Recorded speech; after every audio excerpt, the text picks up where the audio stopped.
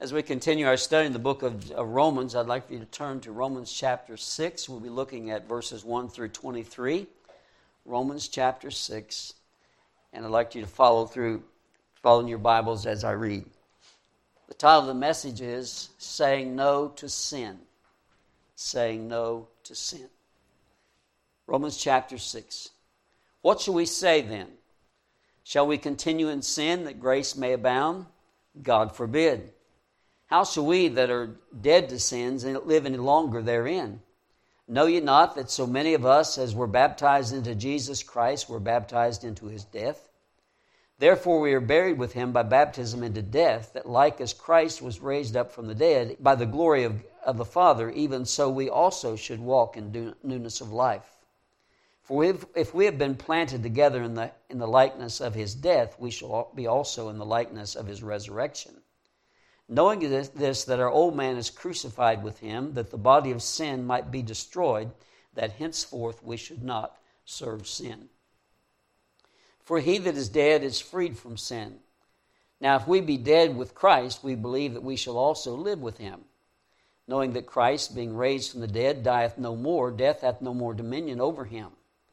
For in that he died unto sin once, but in that he liveth unto God. Likewise, reckon ye also yourselves to be dead indeed unto sin, but alive unto God through Jesus Christ our Lord. Let not sin therefore reign in your mortal body, that ye should obey it in the lust thereof. Neither yield ye your members as instruments of unrighteousness unto sin, but yield yourselves unto God, as those that are alive from the dead, and your members as instruments of righteousness unto God. For sin shall not have dominion over you, for ye are not under the law, but under grace. What then? Shall we sin because we are not under the law, but under grace? God forbid. Know ye not that to whom ye yield yourselves servants to obey, his servants ye are to whom ye obey, whether of sin unto death or of obedience unto righteousness? But God be thanked that ye were the servants of sin, but ye have obeyed from the heart that form of doctrine which was delivered you. Being then made free from sin, ye became the servants of righteousness. I speak after the manner of men because of the infirmity of your flesh. For as ye have yielded your members servants to uncleanness unto iniquity, even so now yield your members servants to righteousness unto holiness. For when ye were the servants of sin, ye were free from righteousness. What fruit had ye then of those things whereof ye are now ashamed? For the end of those things is death. But now being made free from sin and become servants to God, ye have your fruit unto holiness, and the end everlasting life. For the wages of sin is death, but the gift of God is eternal life through Jesus Christ our Lord. Let's pray. Father, we thank you for this wonderful passage, and I pray that we as Christians will understand that sin is serious, and that we would desire not to participate in sin. Help us to be holy, because you tell us that you're holy and therefore we should be holy. Give us understanding today as we look in this passage, and I pray that the truth revealed here would help us to say no to sin. If there's somebody who has never trusted Jesus as their Savior, I pray today, Lord, that would be the time they come to faith in Jesus, and they might put their trust in you and what you did for them on the cross. Call on you to save them. And I pray that today might be the day of salvation for them. Because we know, Lord, that to continue in sin and to be under sin is a very dangerous position, because when death comes, it's immediate separation from God for eternity. And I just ask, Lord, that you might help that person without Jesus to be saved today. Give enablement to bring the message, and we'll thank you in Jesus' name. Amen. All of us know sin is a transgression of God's law. It is anything that displeases our holy and righteous God. Holy because that's his character. He is set apart from all. He is absolutely holy, set apart from sin. And righteous, that's the way he acts. He always does what's right. So our holy and righteous God is our Savior, and he wants us to please him, and we should want to please him. It can be, we can sin by thoughts, we can sin by words, We can sin by actions, or we can sin by lack of actions. That means, to him that knoweth to do good and doeth it not, to him it is sin. If you are a Christian, you should be opposed to doing anything that is wrong, anything that displeases God. I mean, that should be characteristic of our life. We are opposed to doing anything that's wrong.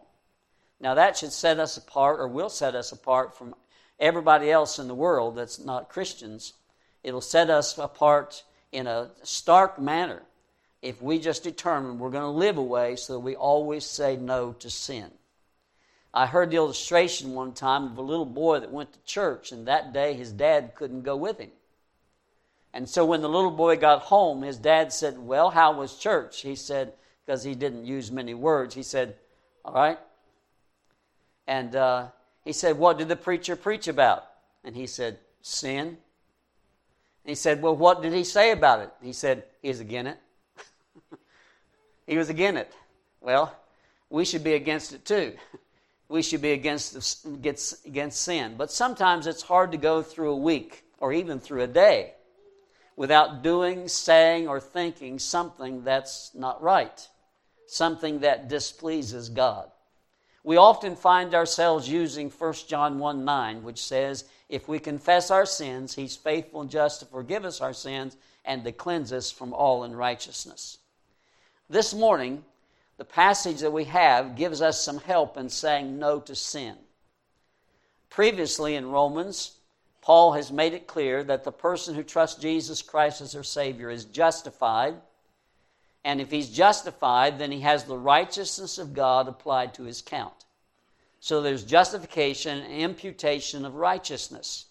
That means that when you trust Jesus as your Savior, He declares you to be righteous. That's justified. He declares you to be righteous. The reason He can do that is also at the same time you trusted Jesus, He gave to you the righteousness of Jesus Christ. So when God looks at you and me as a believer, He sees the righteousness of Jesus, and we're accepted in the beloved, as the Scripture says. So we're justified, declared righteous because of Jesus. Now, God demands that Christians reflect their standing. Our standing is a standing of righteousness. So I could point to every Christian here today and could say, in God's sight, you are righteous because you have the righteousness of Jesus. And so it's only natural to understand that God wants us to walk in accord with our standing. We are righteous, therefore we should act like it. We should be acting like what we are, and that is we're righteous in Christ Jesus. In fact, God demands of the Christian holiness. He demands that we live a life of holiness, separation from evil, that we do what is right. Now, that demand of the Lord is not to help us to get to heaven. That doesn't help. You being good and doing good deeds and saying no to sin does not help you get to heaven. It does not make you more acceptable to God. It doesn't help in that way. But we should be holy for various reasons. We should be holy because He has made us righteous in Christ.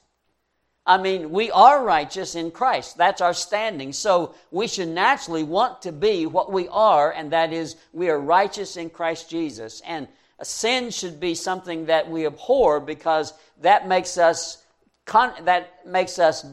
appear contrary to what God has said we are, and that is righteous in Christ Jesus. The Bible says there's another reason you should be holy, and that is because He is holy. He said, "Be ye holy, for I am holy."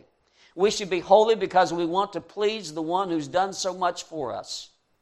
That's what the Lord means. You remember when He says that you should want to please the one who has chosen you to be a soldier. And so we should want to please God who's done so much for us. I mean, the Lord Jesus Christ, if we've trusted Him as our Savior, He has saved us from all of our sins, forgiven us of everything, past, present, and future, of all of our sins. He's given us the righteousness of God applied to our account. We're accepted in the beloved. We're heirs of God and joint heirs with Jesus Christ. We are promised that we're going to go to heaven someday. We are promised that there's going to be rewards for serving Jesus. I mean, we have everything, and it's all because of Jesus. We should want to live for Him. We should want to say no to sin because of what Jesus has done for us. And we also should want to be say no to sin because we are ambassadors. I mean, that's not a choice you make. You are an ambassador. If you've trusted Jesus as your Savior, you are an ambassador of Christ, and that means in this world, you represent Jesus Christ. You represent heaven. You are an ambassador of the Lord Jesus Christ. And an ambassador should not want to bring reproach to his Savior or his country where he's a citizen, and that is heaven. And so we are ambassadors for Christ. In this passage, Paul has his thoughts centered around three questions. And I want you to look at it and see that with me. And these three questions are seen in verse 1, verse 15, and verse 21. Let's look at it together. Romans chapter 6, verse 1. What shall we then say to these things? In my Bible, I've circled what. It says, what shall we say to these things? Shall we continue in sin that grace may abound? That's the first question. The next question is verse 15. What? I circled it in my Bible. What then? Shall we sin because we are under the law, not under the law, but under grace? God forbid. And then the last question is found in verse 21. I've circled what? What fruit had ye then in those things whereof ye are now ashamed? So 3 questions he asked in that passage. And those 3 questions, I believe, we find 3 things that should help us serve the Lord and say no to sin. Now let's look at those 3 things. The first one is this. It will help you say no to sin if you will realize where you are. Now you might say today, well, Pastor, I'm at Sugar Run Valley Baptist Church. You know where I'm at. No, I'm not meaning that physical location. I'm saying it will help you say no to sin if you realize where you are. And this passage says you are, as a believer, you are in Christ. In Christ. Now, most of us would say that there's certain things that you should not do when you're in the house of God. I mean, there's certain things that you should not do. You know, when the message is being preached, you shouldn't be checking the internet. When the message is being preached, you shouldn't be whispering to somebody and telling somebody some gossip about somebody else. You know that's not right. You know it wouldn't be right for a couple to come in church, the Word of God's being preached, and the back row, they're making out and doing immoral things, you know. That wouldn't be right. And you know it wouldn't be right to come into the church and stand up here and tell everybody a lie. Well, that wouldn't be right. And you say, why wouldn't it be right? Well, first of all, it's wrong. And secondly, you're in church. There's things you don't do in church, you know. I mean, you're in the house of God. Well, the Lord says, let me remind you, Christians, you're in Christ. You're in Christ. And it should help you say no to sin when you realize where you are, and that is you are in Christ. Some were saying, if grace abounds where sin abounds, then let's continue in sin so that grace may abound. And that's the question he's asking. You know, some are saying this. Is that what we should do? Well, God forbid, we shouldn't do that. And grace never leads us to sin. Grace that puts us in Christ, never leads us to sin. Titus chapter 2, if you'll turn there with me, it's a great verse on grace. I remember reading a book one time. I won't tell you what book it is because you probably know who wrote it and all that. That's not my purpose today. But I remember reading a book one time. It was all about grace. It's about that thick. And I thought as I read that book, it was a good book. They never mentioned Titus 2. How can you write a book about grace and not mention Titus 2? And I looked over it again, and I might have missed it, but I looked and tried to find somewhere in that book it referenced Titus 2, and it wasn't there. It was still a good book, but I think it missed a very important point. And Titus 2, verse 11 and 12 says this,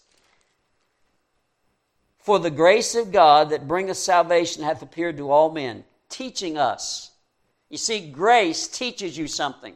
The fact that you're not getting what you deserve, that God's gracious to you, teaches you something. And here's what it teaches you. Teaches us that denying ungodliness and worldly lust, we should live soberly and righteously and godly in this present world. Grace teaches us to live a holy life. God, grace teaches us to live a life that's pleasing to God, that says no to sin. Grace teaches us that. So to say that because where sin abounds, grace much more abounds, so let's just go ahead and sin so grace abound. Paul says, God forbid. You shouldn't say that. You shouldn't reason that way. Paul argued that if we realize where we are because of grace, it will bring us to victory over sin. You see, we are in Christ, and being in Christ is a wonderful thing. Now, the question is, how do you get in Christ? Well, let's look at it in verse 3. It says in verse 3, know ye not that so many of us as were baptized into Jesus Christ were baptized into his death. Now, those who believe in baptismal regeneration, that means you're saved by going down in the water. They'll use this verse. But let me tell you, this verse is not speaking of water baptism. In fact, because of the context, it's not speaking of water baptism. It's also not speaking of water baptism when it says, buried in the likeness of his death. I don't think it's talking about the water baptism. It's talking about spirit baptism. Now let's go with me to 1 Corinthians chapter 12, and we'll look at that. 1 Corinthians chapter 12, verse 13. 1 Corinthians 12, 13. For by one Spirit are we all baptized into one body, whether we be Jew or Gentile, whether we be bond or free, and have been made all to drink into one Spirit. Verse 27. Now ye are the body of Christ, and members in particular. We're baptized into one body. What body? The body of Christ. We're in Christ. How did we get in Christ? We're baptized by one Spirit. This is not talking about water baptism in Romans chapter 6. This is talking about Spirit baptism.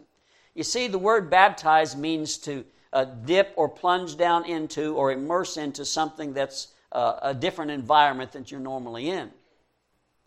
And a lot of confusion has been made because when they translated the New Testament, they didn't translate the word baptizo.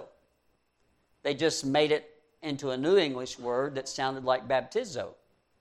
Now, why would they do that? Well, back years ago, it was a very popular practice, as it is today, that many churches didn't practice immersion. They practiced sprinkling. And so they'd sprinkle people. And that was called baptism. That's not baptism.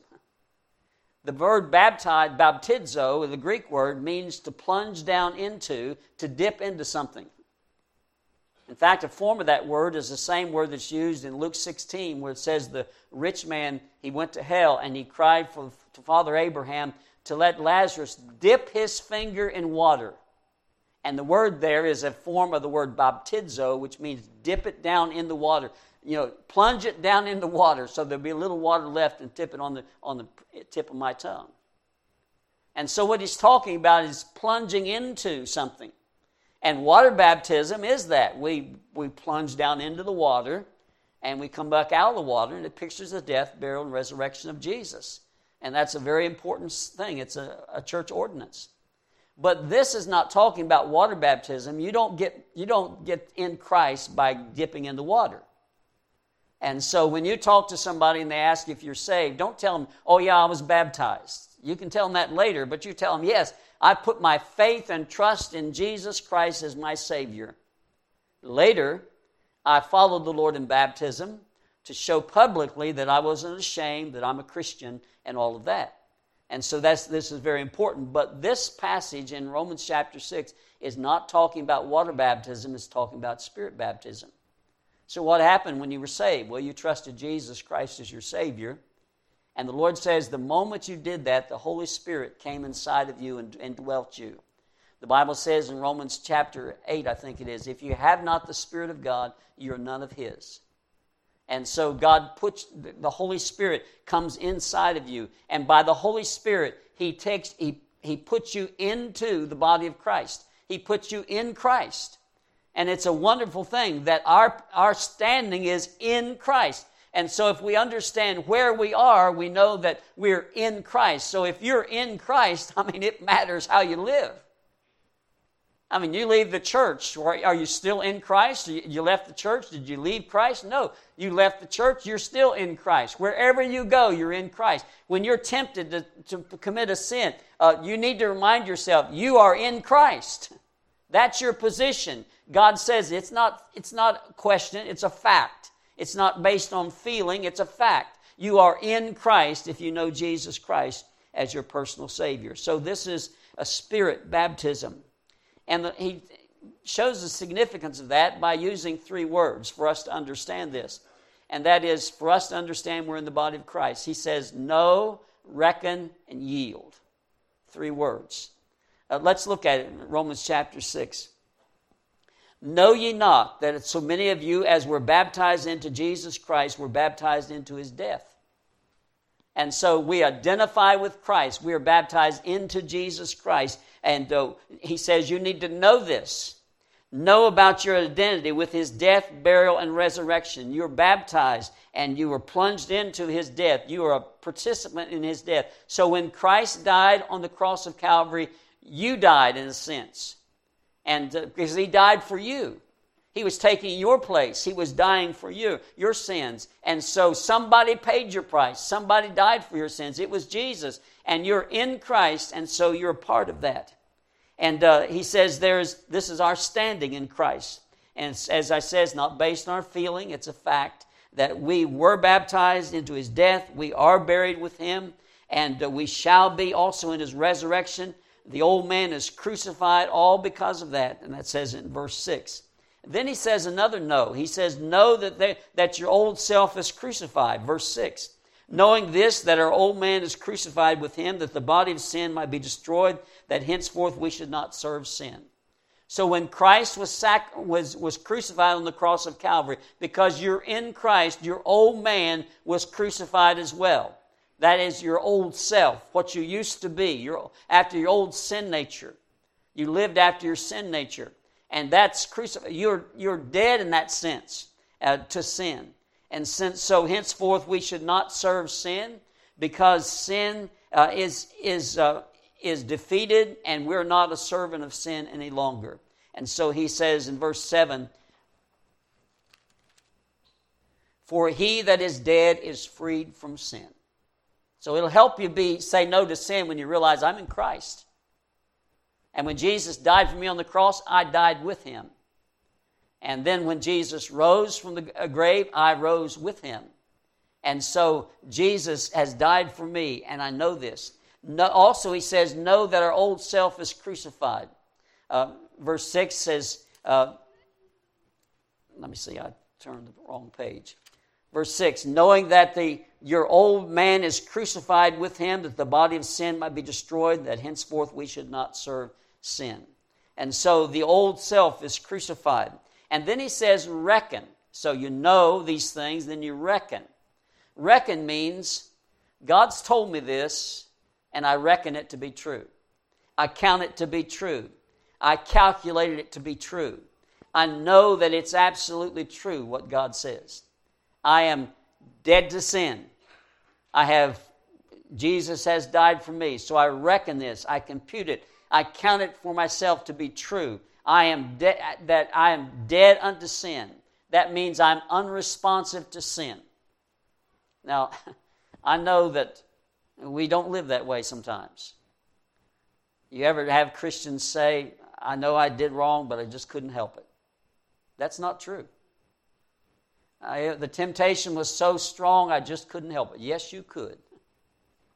Because you need to reckon the fact that you are dead to sin. You're unresponsive to sin in the new nature, in the new man, because you died with Christ.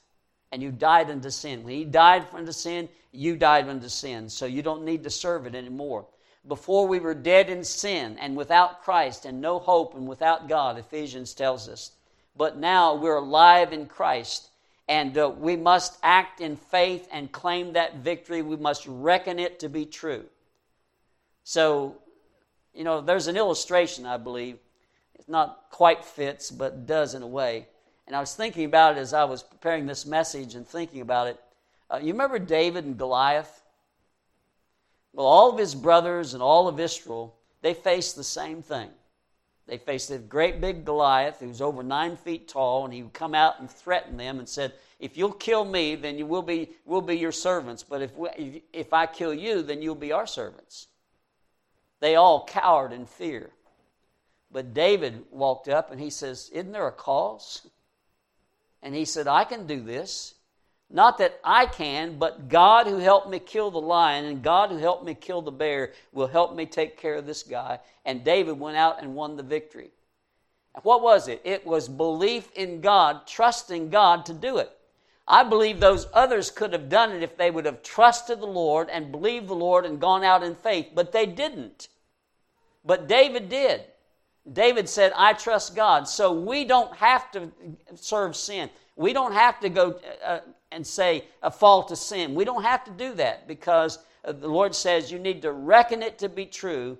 And so you know, you reckon, and then you yield. Look at verse 12.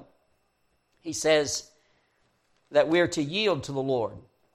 So let not sin therefore reign in your mortal bodies, that ye shall obey the lust thereof. Neither yield ye your members as instruments of unrighteousness unto sin. The word instruments is the word that can be translated weapons. And the Lord says you have instruments. You have parts of your body. You have your hands and your feet and your legs, and you have your ears and your eyes, and you have your tongue. Oh, the devil likes to use your tongue, doesn't he? And God says you don't need to surrender your instrument, your weapon, over to the devil. You don't need to do that. You need to yield to God. And if you yield to God, God will let you use your tongue to say wholesome things, not tear people down. If you yield to God, God will allow your hands to be used to accomplish good things and walk your feet to go good places and your mind to think good thoughts. They're all instruments. They're all weapons in this battle against sin. And the Lord says you need to yield your members as instruments of righteousness unto God. And God says, I can give you victory in all those things. Sometimes Christians face addictions. You know, and I've counseled some good Christians who really want to do right, and they have such a hard time. Maybe they've been addicted to drugs. Maybe they've been addicted to alcohol. Maybe they've been addicted to cigarettes. Maybe they've been addicted to sex, or all kinds of things, you know. Maybe they're addicted to laziness. That's a sin too. And they'll say, I'm having such a struggle with it, I just can't seem to conquer it.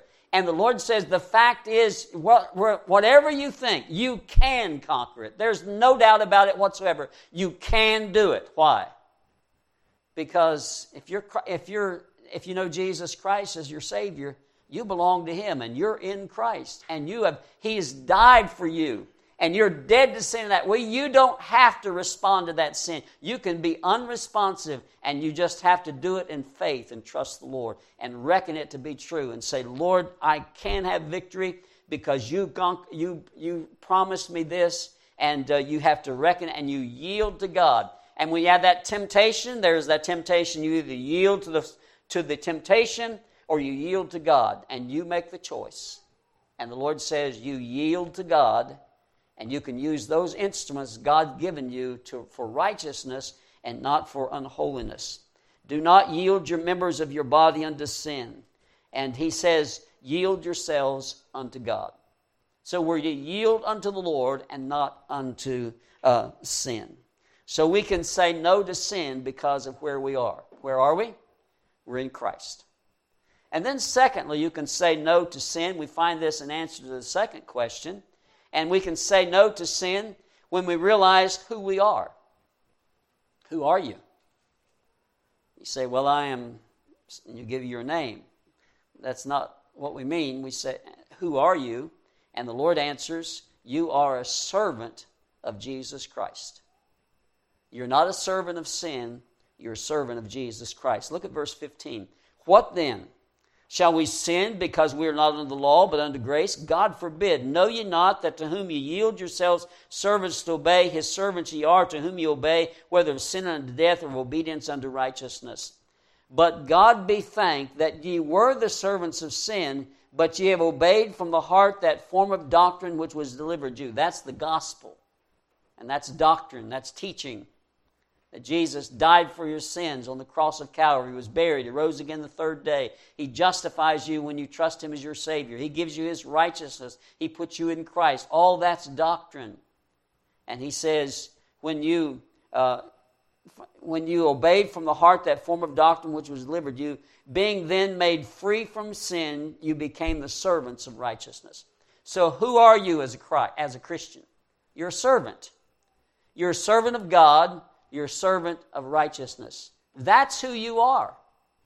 And so when we're faced with all these temptations and everything, we need to understand, I am in Christ. That's my standing. And I recognize that I'm a recipient of all the blessings that come from the death, burial, and resurrection of Jesus. And secondly, I am a servant. Not I should be, but I am. You see, there's certain things that we as Christians are. We've studied on Wednesday night recently. And we are a saint. You are a saint if you trust Jesus as you're set apart unto God. You are an ambassador. I mean, you didn't decide to be, you are. We are an ambassador, 2 Corinthians chapter 5. We are a member of God's body, of Christ's body. We are that. We are all these things. You are a soldier of Jesus Christ. You don't join God's army. You are put in God's army by God when He saves you. You don't have a choice about that. When you trust Jesus, and you don't disagree with it because, you love Jesus. When you trust Jesus, you're a soldier. And so those things you are. And so He says, we are servants. You are servants of Jesus Christ. We are to serve. That means we are to obey Him. We used to be servants of sin. We obeyed sin, but now we're servants of God, and we obey the Lord. That's who we are. So how can I say no to sin? Well, I recognize I'm in Christ, and I realize the fact that I am a servant of Jesus Christ. So servants obey. Servants do the will of their master. Servants obey the Lord, and that's who I am. I'm a servant. And then there's a third thing, as seen from the third question, and that's in verse 21. What fruit had ye then in things whereof ye are now ashamed? For the end of those things is death. But now being made free from sin and become servants to God, ye have your fruit unto holiness, and the end thereof everlasting life. You have. You have. So, how can we say no to sin? Realize where we are, realize who you are, and realize what you have. What do we have? From this passage, it tells us a couple of things that we have. We have fruit unto righteousness. Fruit unto righteousness. Let's take a minute and turn over to Galatians chapter 5, and we'll look at again at the fruits of the Spirit. Galatians chapter 5, verse 22. But the fruit of the Spirit is love, joy, peace, long-suffering, gentleness, goodness, faith, meekness, temperance. Against such there is no law. That's the fruit of the Spirit. And we should say no to sin because we have something. That is, we have fruits of the Spirit. And love, joy, peace, goodness, long-suffering, faith, meekness, temperance, all these things. We have the fruit of the Spirit. Ephesians chapter 5, verse 9 says, for the fruit of the Spirit is in all goodness and righteousness and truth. You see, to say yes to sin is totally contrary to what we have, and that is the good fruit that God has given us. The fruit of the Spirit in our life. We are a different person than we were before we were saved. We are a person who loves. We're not going to slander somebody and be a gossip about somebody because we're a person who loves. That's who we are. The love of God is shed abroad in our hearts. We're not going to lie because God is the God of truth. We're not going to be immoral because God is holy and He wants us to be holy. And so we have the fruits of righteousness, and God has begun to show those in our life. I imagine many of you today could tell me about when you got saved. And you could tell me about the change that took place. I mean, it was just a drastic change. You looked the same and everything, but inside it was different. You didn't desire to do those things you used to do. And if you decided to do them, you weren't happy in it anymore. It just changed you. You were a different person. What did you have? The fruits of righteousness. It's like this. The Lord says, you should say no to sin, because if you went out to, this fall, you went out to your apple tree, and you gathered a whole bunch, and you just gathered the best apples you could find, and you put them in that, and you were going to take them in and give them to your wife or your husband or your grandchildren or whatever, and you got this beautiful basket, and you were starting to walk away from the tree, and you see a rotten apple laying on the ground. Would you pick that rotten apple up and then put it in the top, or maybe down in the midst of that bushel of good apples? Well, no, you wouldn't. Why? Because you have all this good fruit. You don't want to ruin it with bad fruit. And that's what the Lord's saying. You should say no to sin because of what you have. You have the fruits of righteousness. God's been doing all these good things in your life. God's been changing you. Why would you want to go back and take a rotten apple? Why would you want to go back and take a filthy sin and put it in your life? And God says, no, you shouldn't do that because of what you have. You have the fruits of righteousness, of holiness. Romans chapter 7 says, before you got saved, you had fruit unto death. Let me ask you, when you were a sinner, before you got saved, was there any fruit that you had that was really good fruit? Well, no, there wasn't. Because the Bible says even our righteousnesses are as filthy rags in God's sight. Because we were separated from God. We're enemies of God. And so the things we produced in our life really were not that good. But the Lord says when He saves you, He changes you and gives you brand new life. But you had fruit unto death in the past. Also in Ephesians chapter 5, it says we have the unfruitful works of darkness. Unfruitful works of darkness. What did your past life, what kind of fruit did it produce? You might say, well, I did some good things, but then you're going to do what? You're going to die. And then what? You'll go to hell. The ultimate fruit is you'll go to hell. That's not very good fruit. But the Lord says when you trust Jesus as your Savior, He gives you the fruit of righteousness. And we should say no to sin because sin produces bad fruit. And that should not have a part in our life. But then we have something else. We have fruit unto righteousness, and then we have eternal life. Eternal life. Sin brings death. The wages of sin, the Bible says, is death. But the gift of God is righteous, is eternal life through Jesus Christ our Lord. You see, when a Christian gets saved, God doesn't give you the wages you deserve. He doesn't give you wages. He gives you a gift. And that gift is eternal life.